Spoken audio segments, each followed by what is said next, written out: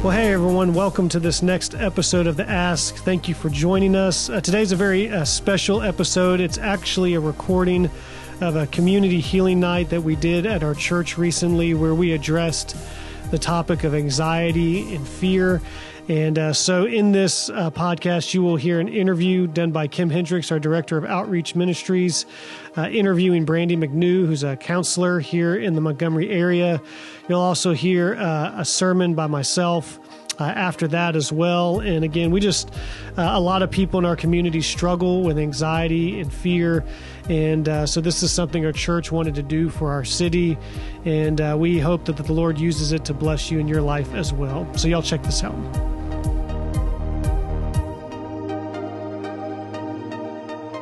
Started. And Brandi, thank you so much for taking part. Thank you. Wouldn't you say, when we talk about anxiety and fear, that the majority of us, and I'm not just talking about those of us in the room tonight, but the majority of people truly knows a level of fear and anxiety? Absolutely. I think all of us experience, like you said, some level of stress or anxiety, even if it's just getting out of the door on time to get to work or to drop the kids off at school, or maybe you're caring for a loved one who's sick. There's a multitude of things that can add to just day-to-day stress. But I do think it's important to note that there's different levels. Stress is a very human, normal response. And that is part of what helps motivate us or take care of things. And so stress is a part of living, but there are different levels to keep in mind. And then we're going to go into a little bit of that. Right. As we think about the different levels. So when do we know that perhaps what we're experiencing with anxiety or fear, that it has reached a level, a breaking point, so to speak, where we need to reach out and get some help?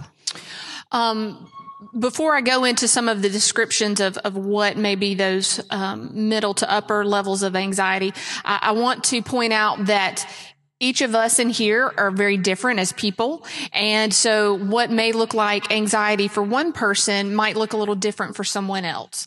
And so we'll talk about these things tonight, but know that there is a lot of variation, just like there are variations in us. But one of the first things that I usually remind people or will ask about, I'll be very curious about, is what is happening to them physically. So are you struggling with a lot of headaches, body aches, muscle tension? Are you not sleeping well? Have no appetite? Or the other extreme, are you eating a lot? Another extreme, either sleeping very little or sleeping too much. But our body is usually the first to sort of give us those warning signs that something is going on. So physically, we need to really check that out. And I don't know about you, I'm a stress eater, but regular stress. You know, if I have a big project at work, I'm going to find myself snacking and thinking, can I do this? But we're talking about extreme levels now. So physically thinking about that. And also, what about in our relationships? What would we be seeing if we're experiencing anxiety and fear at a level where we need some help? Relationally, it's a little bit in the same. I want to also point out with the physical, if you suffer with a chronic illness or something that you do have going on, that might be a little bit different. Again, there's that variation. But what I would like to point out is those physical symptoms are not the norm. So if you don't usually feel achy and fatigued, that's not normal behavior for you. That is something worth paying attention to. But like you said, relationships are another thing that are a big indicator that maybe our anxiety level or our stress level is getting a bit out of hand. Is maybe there's a lot of conflict. That could be conflict in your marriage. That could be conflict with your children. That could be conflict with friends or other family members or coworkers. So that's one indicator. The other is withdrawal. Maybe you just don't have any desire to engage, even in situations where you normally would. Like you might like to go out with the guys or the girls, and you're just not motivated to really engage with anybody. So you see those relationships, there starts to be a disconnect because you're so overwhelmed by the stress that you're feeling. And you can probably say, I'm probably the common denominator in the fact that all my relationships seem to be in an unhealthy place and another indicator. Yes, if the relationships that you're having are kind of withering, then there may be a common element. But there also can be people that are contributing to that stress level. So it can be either or in that situation. At work, okay, you have tasks to do, but also at home, you have jobs that normally you're all about, and suddenly you don't have the energy or you don't have the focus. Right. So we've got the physical, we've got the relationship, and then we have the area that we talked about, which is the tasks. So what are the normal things that you would do in a day? Whatever it is at your job or your workplace, or perhaps your work is at home with the children. Are you having a hard time focusing? You know you're capable of it, but you just can't quite hone in on the things that you need to do. So things are getting undone, or perhaps the quality of what you would normally do is really deteriorating, or maybe just no motivation to do anything. So you see that change in your ability to accomplish the task, again, that you would normally tackle. If I said, let's go clean out the garage, you might go, oh, that's not a normal everyday thing. We want to look at what do you do in a typical day, and is that being affected by how you feel or the level of stress that you're experiencing? And we really want folks to take away practical ideas here, and that's why we're so thankful you could take part, Brandi. But your spiritual life is a big part of this, and you've even told me there are signs to watch for right there. Share that with us. Yes, spiritually, if you start to feel almost like a void, perhaps you feel like, God has abandoned me, or he really doesn't care about what's going on with me. And so that relationship that you've had with God, or maybe the relationship that you're working on, just feels like it's falling flat. The other piece of that I see a lot of times is shame. People are afraid to even pray to God about what they're feeling or what they're experiencing. And I think Brandon's going to go into a little bit of that, but there's just this, I'm ashamed to even go to God with this. I should be able to handle this, or I should know better. There's a lot of should thinking that's going on during that time frame. Right. So let's talk about some of the ways that we think that we're handling our fear, our anxiety, the stress in our life, that we think, I've got this. This is what I do every day. This helps me cope. But they're actually ways that could be taking us down a dangerous road. So our natural tendency is to try to come up with a solution, but there are times where those solutions may not be healthy. So what might start as, I'm going to come home at night and unwind with a glass of wine, turns into a glass or two or three or four, and then it develops into something that could lead to an addiction. So whether that's alcohol, whether that's zoning out in front of the TV for 4 hours to distract yourself. Again, I'm not saying there's anything wrong with a glass of wine or watching TV, but it's where we see ourselves really trying to distract from pain or from stress or from feelings of being overwhelmed. So it could be pornography. It could be shopping to excess. So those are things that in the moment may feel rewarding and it distracts us, but in the long run are not going to help address what we're struggling with. When really we think that we're finding ways to handle this, when we need to be reaching out to a counselor. And I want to say counselor is a good word. I think we could all use a counselor every day. I told someone could walk beside me all day long. We have a lot that goes on in our lives. So how do we go about finding a counselor that is good for us and where we are? Well, I think you've got to keep in mind, first of all, what is it that you're hoping to experience through going to counseling? For some people, they want a listening ear, someone to process information with, someone to validate the pain or the hurt or the stress that they're feeling. There's other people that want to be very proactive. Oftentimes when I would work with people who are struggling with anxiety, they want a plan. They want a plan on how do I get out of this? So some people want that practical, step-by-step approach. So first of all, think about what are you hoping to experience from counseling, and to understand really that counseling is a process. It's not a go in for 3 to 4 sessions and then I've got this handled. There are circumstances where that could happen, but that's not the majority of time, especially if you're dealing with long-term anxiety. Now, where the difference would be, let's say you're experiencing something in your life where there is a lot of stress, perhaps an ill family member or a child transitioning to a new school or away from home or a job change. Those are situational, and counseling can still be very helpful, but it may be brief. So you pop in, you meet with the counselor, you come up with some ways to address that, but that's more of a short-term thing. With general anxiety disorder, you need that coach along the way, and it's going to be a process. But also keep in mind, what are your values? What are your principles that you want to live by? So for those of us who have a strong faith, having somebody that is going to honor that and work with you in your faith and your belief system. And then one of the things you and I talked about is some people are very hesitant, and I get it, to go to a counselor for a number of reasons. And if you go to a counselor and think, oh, this will be a great person for me, but it doesn't feel right, it doesn't feel like a good fit, not to give up. I like to use the analogy of shoes. If you need a new pair of shoes and you walk into the store and you try one pair on and you go, oh, these are horrible, this is not a good fit, I'm really not comfortable.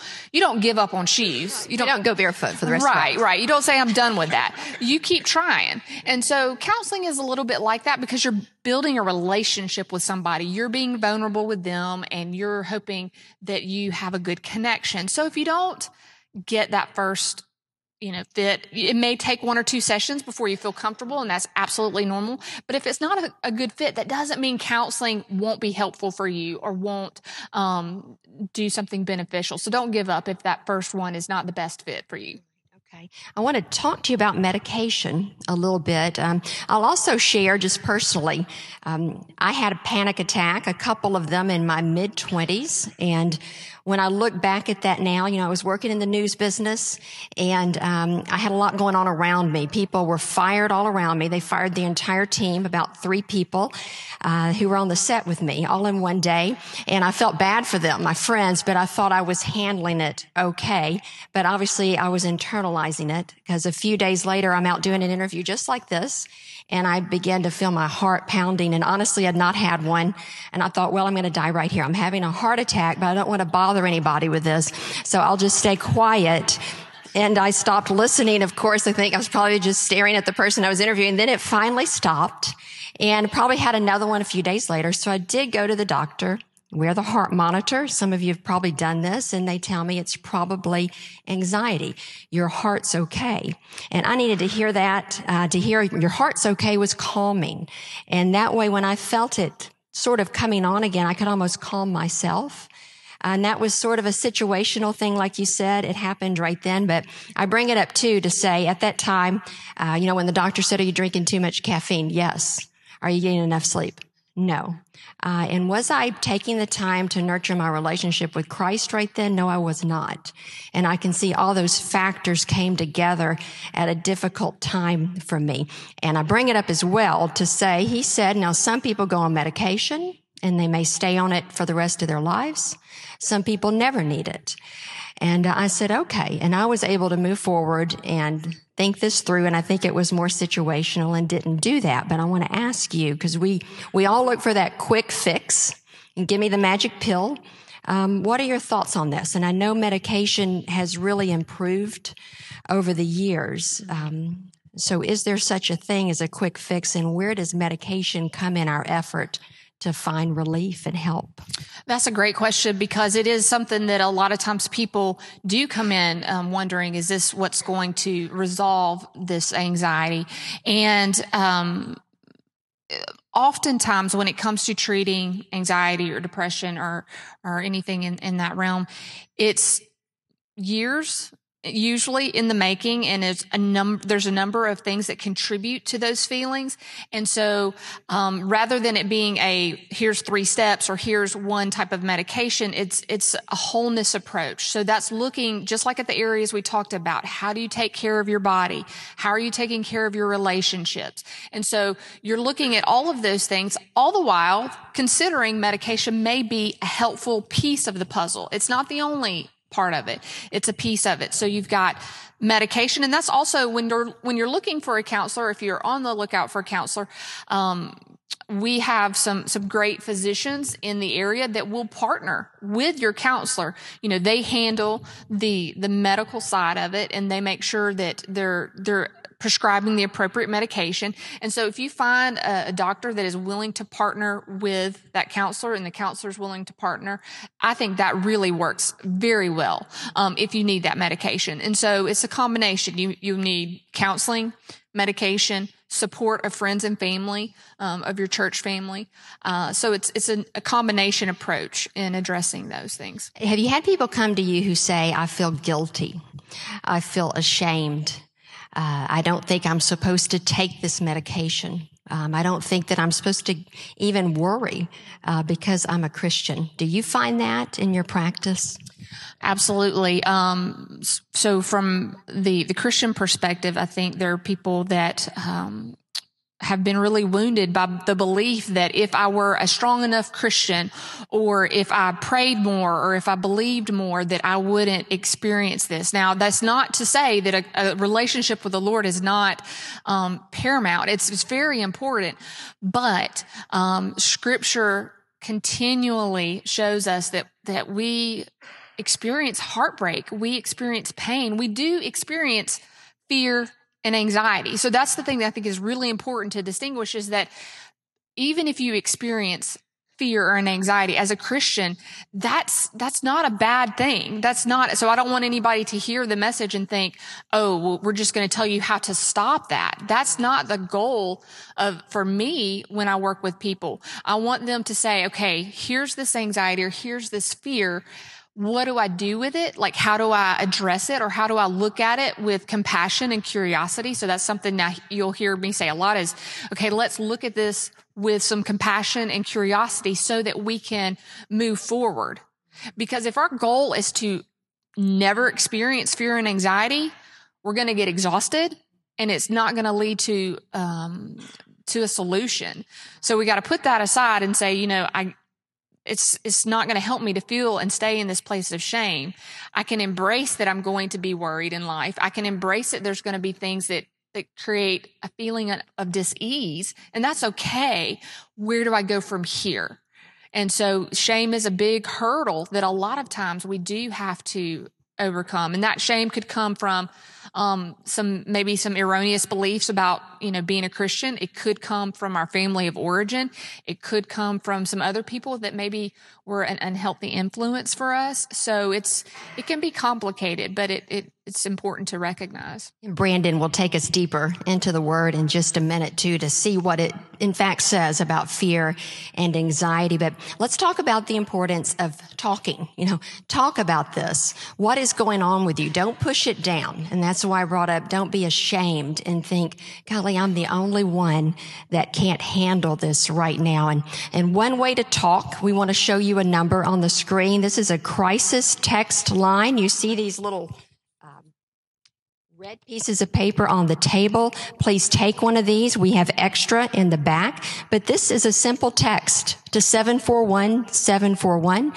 You write hello, and trained counselors are ready to talk to you about anything. If it's being bullied, if it's an eating disorder, if it's fear, if it's anxiety, this is a place to start. And also, we talk about here at Frazer all the time the importance of being in a small group.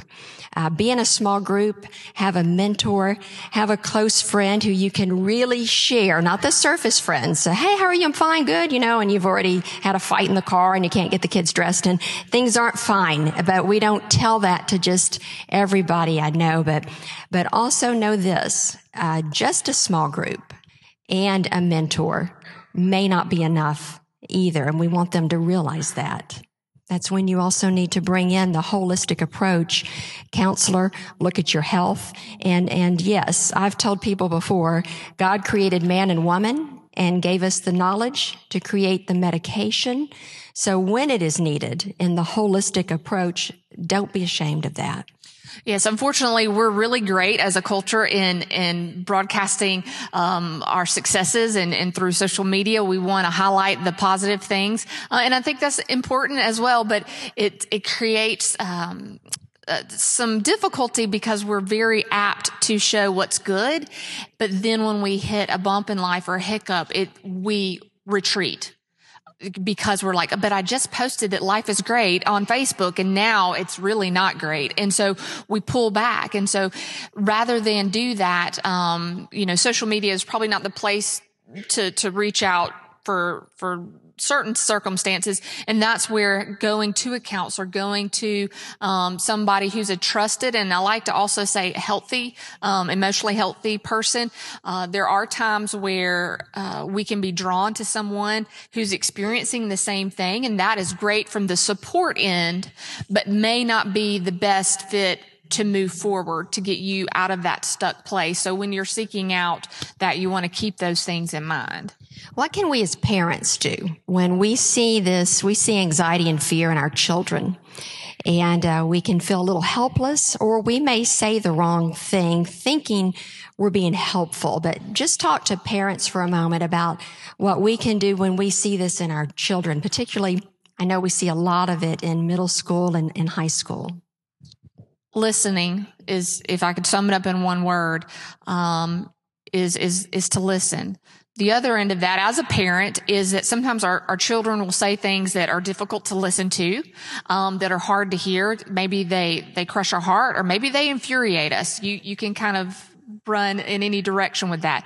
But if you've got a child or a teenager or even a young adult child who is struggling, and they're sharing what their struggle is or what their challenge is, be able to hear them without, oftentimes we start to try to make recommendations a little bit too soon. Try to fix everything. Right. And so just listen and let them express what's going on. And also understand that that's their reality. It doesn't have to make sense to you in order for you to offer compassion and a listening ear. So what your teenager is saying, you might be thinking, oh my goodness, this is so much drama. Are we really, fretting over this? But the truth is that's their reality. That is what is weighing them down. And so listen, if it's a young adult child, rather than offering a list of things that they need to do, say, hey, I can tell you're hurting. I can tell that must be overwhelming. Because here's the situation is most teenagers to young adults, you've had years to pour into them and to show them this is what we feel like is best, and this is the guidance that we give you. By the time they're getting to that 16 and on up, they know at their core, they know what it is that you've taught them. So let them work through that. Now, if they ask, of course, you don't sit on your hands and go, oh, I'm just supposed to listen. If they come to you and they ask a question, then be willing to engage, keep your own emotions in check, and then engage in that dialogue with them. But oftentimes we need to listen more. It can be so hard, with our children wanting to try to quickly make things okay for them, but letting them work through it. I know that is key. Such fear that they're going to make a mistake. Right. If they're at sort of a crossroads, that we feel like we must tell them which direction to choose because they could fail or they could get hurt. And that's part of growing for them. Yeah, we all learn through our failures, right? Talk for a moment to the students, to the young person who has had that moment where they feel like their whole world is crashing in. What do you say to them? Again, I would say keep in mind that what stresses you out or what overwhelms you or creates anxiety may not be the same for everybody else. But don't isolate yourself. Don't feel like that you've got to keep everything together and have this nice package to present or this great shot to put on Instagram or to snap to somebody. You've got to reach out, but reach out beyond your peer group. Friends are wonderful, and I think we need that support, encouragement from our friends. But if you're truly struggling and you feel like, hey, I am just stuck in this place of feeling overwhelmed, or maybe they're having panic attacks. There's lots of teenagers that I would sit with and they'd tell me what they were feeling. And they were feeling this for a really, really long time, but suffering all on their own.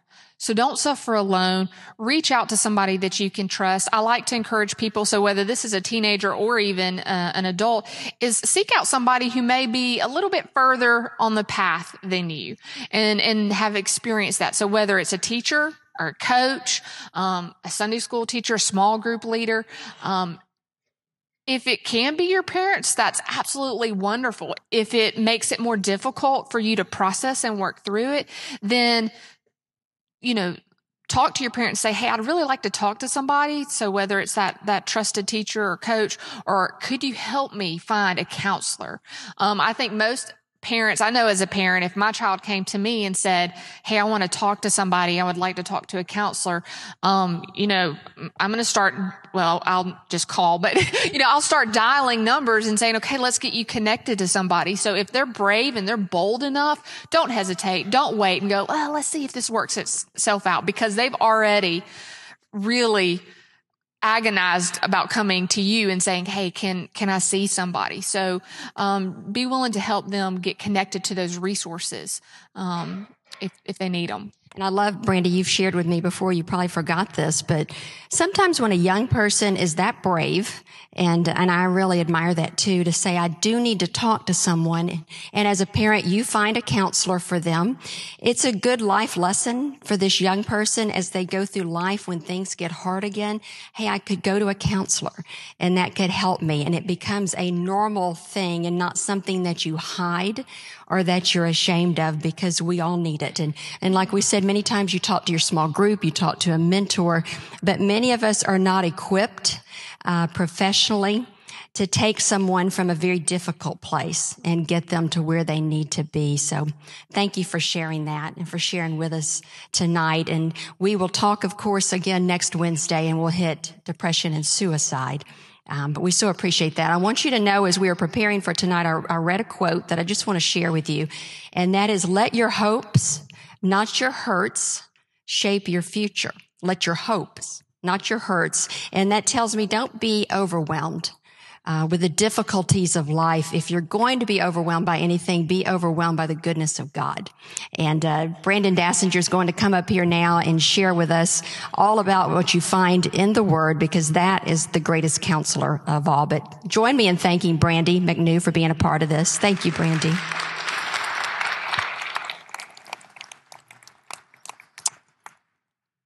Well, I'm so thankful for Brandi and Kim and for sharing, and everything I'll say from this point forward is in conjunction with what they've just said. Is, those main things of making sure you speak to someone, make sure that you seek out counseling when you need it.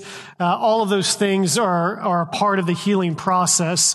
And one of the things that we see in scriptures is that anxiety and fear is actually all throughout the Bible. In fact, the phrase fear not is used around 365 times in the scriptures. And so over and over again, we see the people of God facing fear and anxiety as they face different obstacles in life. And so again, how Kim mentioned earlier, the purpose of these events is kind of twofold. Number one is to normalize this discussion and to normalize these experiences, to help people understand that you're not alone in the things that you face in terms of fear and anxiety, that this is a reality for many people in our culture today, and it was a reality for many people in the scriptures as well. And so we want people to understand that you're not alone in this. And I just almost want to apologize on behalf of the church for any time that the church kind of stigmatized mental illness or any sort of issue in any way, because it's never helpful to do that, or to think that, hey, if you're a faithful Christian or a faithful follower of God, then you won't struggle with these issues. It's just not the case. But at the same time, as we normalize it, we also want you to see that there's hope, that your fear and anxiety doesn't have to be your slave. It doesn't have to rule your life. It doesn't have to dictate your identity. It doesn't have to determine the way you live. That there is hope that you can step out of that. That even though you may struggle with it for the rest of your life, it may be something that's constantly there. It doesn't have to be something that rules you, that defines you, that forces you to live a certain way, that you can get on top of it, that you can get through to a breakthrough. And so one of the things I want us to see over and over again is that this is so important, because we're doing this series through January called Fully Alive, is that if we're not careful, fear and anxiety can take over, and it can keep us from living the lives that God would want us to live, the life that He came to bring us through Christ. It can hold us back. If we're not careful, fear and anxiety can rob us of our confidence. It can steal your confidence away. I've seen this over and over again, where it traps you into doing nothing. And the more you do nothing, the more you fear, the more you kind of sit back, the more you don't use the spiritual gifts that God has given you. And if you keep doing that repeatedly, If you kind of stay in this stuck position, you start to think to yourself, well, I can't do anything, or I can never do that, or I can never be like them. And over time, it can just rob you of your God-given confidence. It can also lead you to disobey God's word. Again, if we get to this level where fear and anxiety is kind of running our lives, it can lead to some bad habits that Brandi mentioned earlier, because you're going to have to cope with it one way or the other.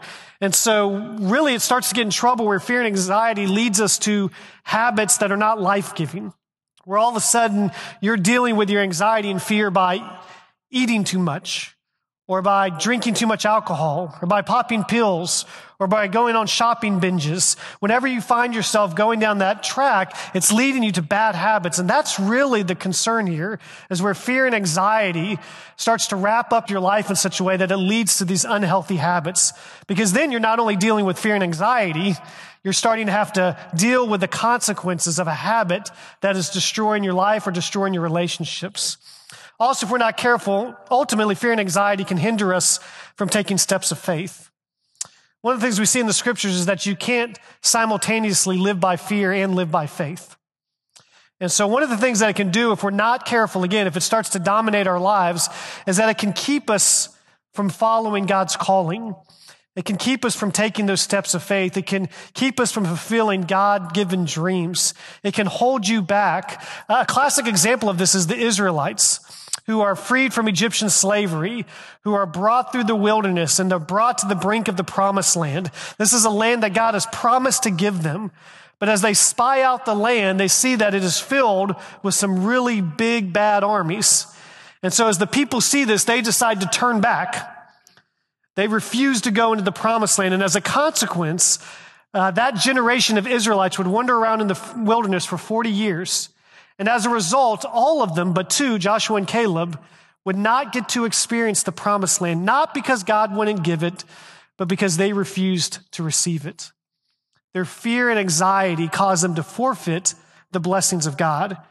And again, sometimes that can happen with us. Again, this isn't a question of God's love. God loves you no matter what. But sometimes we miss out on the blessings that God would like to give, not because he won't give them, but because we refuse to receive them, because we stay stuck due to our fear and anxiety. So I want us to kind of camp out this evening on Joshua chapter 1. And this is one of my favorite chapters. And in here, I think we get three pathways toward overcoming fear and anxiety. Now, I want to kind of hone in on that word pathway. Okay, this is not a formula.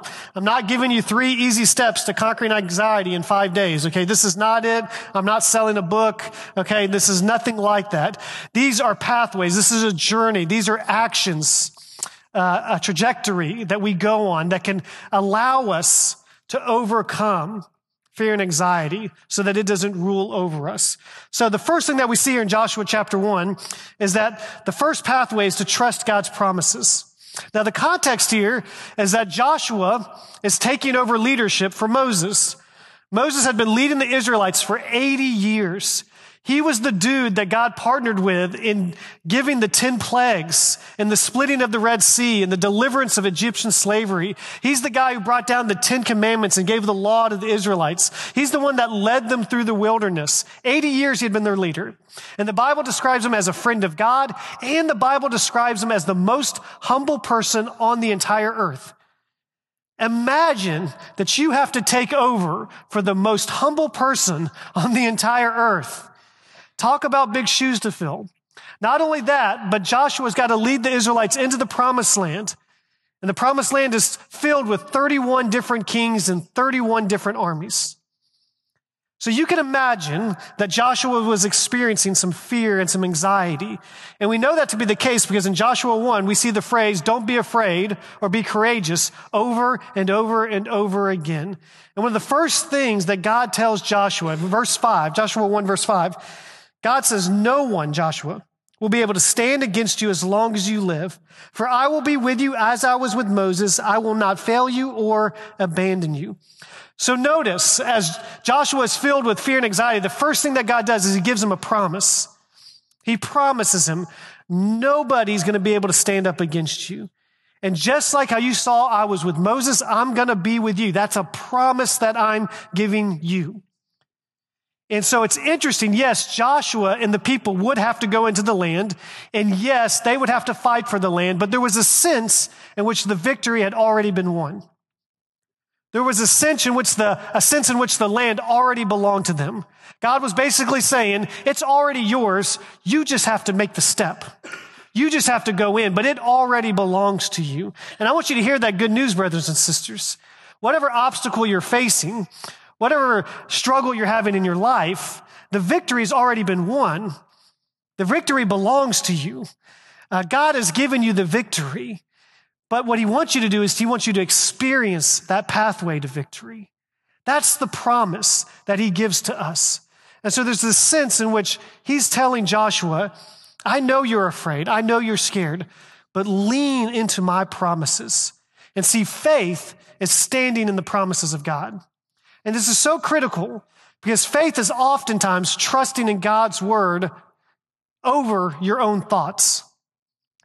When your thoughts say that you'll never do this, you'll never do that, when your thoughts tell you you're a loser or you should be ashamed, when your thoughts fill you with guilt, you need to trust God's word that you are deeply and divinely loved. When your thoughts say that you're never going to overcome something, you need to trust God's word that he's with you and he's for you. When your thoughts start to say that there's no way that you can overcome this or that, you need to trust God's word that all things are possible through Christ. And so sometimes faith is leaning into the promises of God and trusting God's words even over our own thoughts. To say that I'm leaning into your promises, that you're with me, that you're for me, that you are going to help me through this. And then that leads us to the second part, to obey God's commands. And this is one we don't think about often. How does obedience have anything to do with anxiety or fear? Well, watch this. Verses 6-8. Again, God speaking to Joshua. He says, be strong and courageous, for you are the one who will lead these people to possess all the land I swore to their ancestors I would give them. Be strong and very courageous. Be careful to obey all the instructions Moses gave you. Do not deviate from them, turning either to the right or to the left. Then you'll be successful in everything you do. Study this book of the instruction continually. Meditate on it day and night so that you will be sure to obey everything written in it. Only then you will prosper and succeed in all that you do. And it's interesting, if you read the rest of the book of Joshua, this is exactly what comes to fruition. Every time the Israelites are obedient to God, they succeed. Every time they don't, they fail miserably. Anytime they're obedient, all they have to do is play some trumpets and yell really loudly, and the walls of Jericho come crumbling down. But when they're disobedient, even their strongest men can't take the smallest city. And so what we see over and over again is that the success of the Israelites did not hinge on their military power or their military strategy. It always hinged on their own faithfulness to God's word. That it was this obedience that allowed them to experience this kind of success. And this idea of obedience is kind of lost even in our own Christian culture. When it comes to God's word, the Bible, even in the church, like we love to talk about it. We love to get in groups and discuss it. We love to debate it. We love to memorize it. But oftentimes we fall short of actually doing it. And we miss out on the blessings of God's word because we fall short. You know, I've used this illustration before, but it would be like me telling my daughter, Kinsey, who's 8 years old, you know, Kinsey, go clean your room, pick up your toys for me. And so she goes to her room, and then 2 hours later, she comes back, and she said, Dad, I thought about what you told me.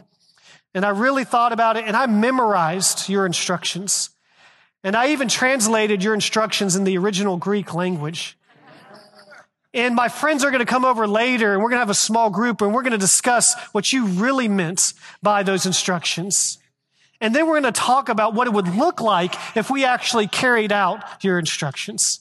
Like, that would be absolutely ridiculous. I'd say, Kinsey, no, I just actually want you to do it. Like, I just want you to actually clean the room. I don't want you to just talk about it, memorize it. But so often as Christians, we do that. You know, we discuss it, we debate it, we memorize it. But the true joy comes when we actually live it.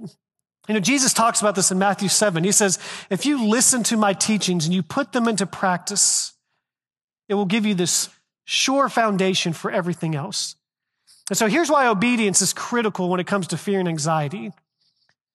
There is a peace, and if you've ever had this, you know what I'm talking about. There's a peace that comes when you are living in the center of God's will. There's a peace and assurance that comes when you are living into what he's called you to do. There's a peace that comes when you are being faithful, when you are loving your neighbor, when you are serving, when you are generous, when you are kind. There's a peace that comes from that kind of life. And again, this isn't a matter of God's love. God loves you when you are faithful and when you're unfaithful. God loves you when you're obedient and when you fall flat on your face. But it is a question of foundation, assurance, peace, intimacy with him. That God wants to take you to this deeper place of friendship with him. And as he takes you to that place, as that obedience allows you into that place, it gives you this foundation for everything else in life. And that leads us here to number 3. So we trust God's promises, obey God's commands. Number 3, we depend on God's presence. Joshua 1 verse 9, God says, "This is my command, be strong, be courageous, do not be afraid or discouraged, for the Lord your God is with you wherever you go." So notice that over and over again, God tells Joshua, don't be afraid. Have courage. Don't let this anxiety consume you. Why? Because I'm with you. I'm with you wherever you go. I'm with you whatever you face. And so this is the shift in the story, because from the world's perspective, Joshua had every right to be fearful and anxious. From the world's perspective, if you're just looking at his life and his circumstances, who he's taking over for, what he's about to face, Joshua had every reason to be afraid if he was by himself.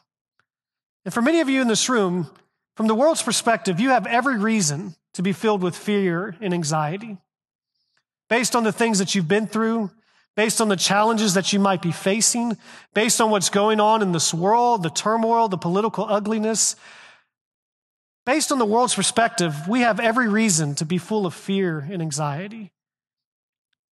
But we're not on our own. And that's the game changer. And it's not that our lives become perfect. It's not that our challenges go away. It's just that our faith, it's just that God's presence shifts our perspective. It changes the way we think. What God was reminding Joshua and what he's reminding us is that I'm with you. And when I'm with you, it's that Romans 8. When I'm with you, nothing can stand against you. When I'm with you, all things are possible. When I'm with you, you are more than conquerors. That's good news, amen? More than conquerors. So this faith, this presence redefines the way we look at the world. You know, one of my favorite Old Testament stories is the story about the prophet Elisha. And there's a story where the king of Aram is trying to kill the king of Israel. And so he sets up all these attacks on the king of Israel. But every time he's about to attack, God gives the tip to the prophet Elisha. And Elisha gives that warning to the king of Israel so that he can escape. And so this happens several times. And so the king of Aram starts to get frustrated by this. And he brings in all his advisors and counselors, and he says, how does the king of Israel know that we're coming every single time? And one of the advisors mentions to him, it's the prophet Elisha. This prophet knows when you're about to attack, and he keeps warning the king of Israel.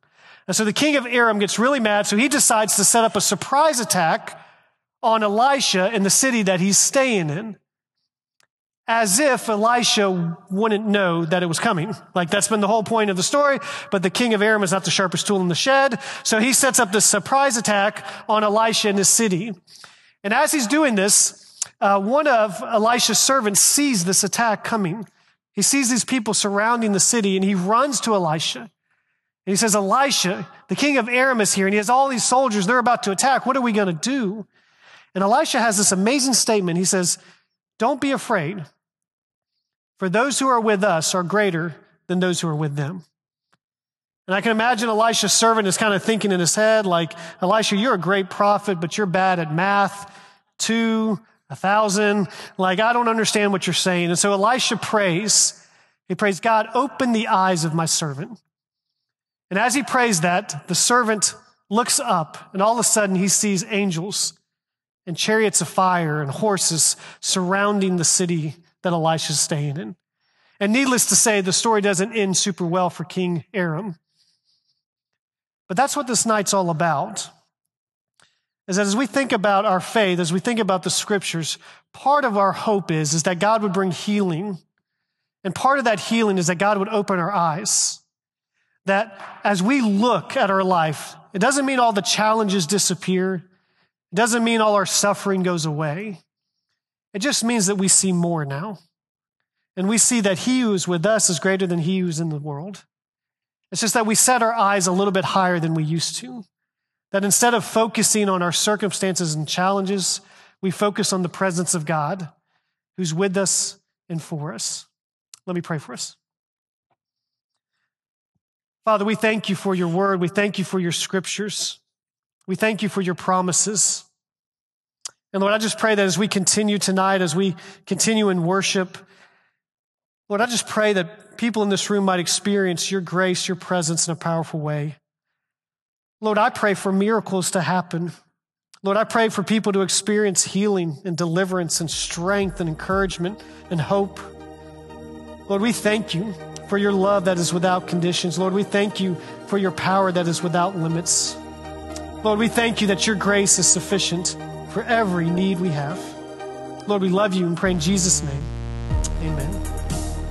Well, that's it for today. Again, thank you for joining us. We hope that it was a great encouragement for you in your life. And please make sure to check out our upcoming podcast. We'll have another one in a couple of weeks. And if you loved it, please make sure you take a moment to rate us on Apple. We would greatly appreciate that. God bless you.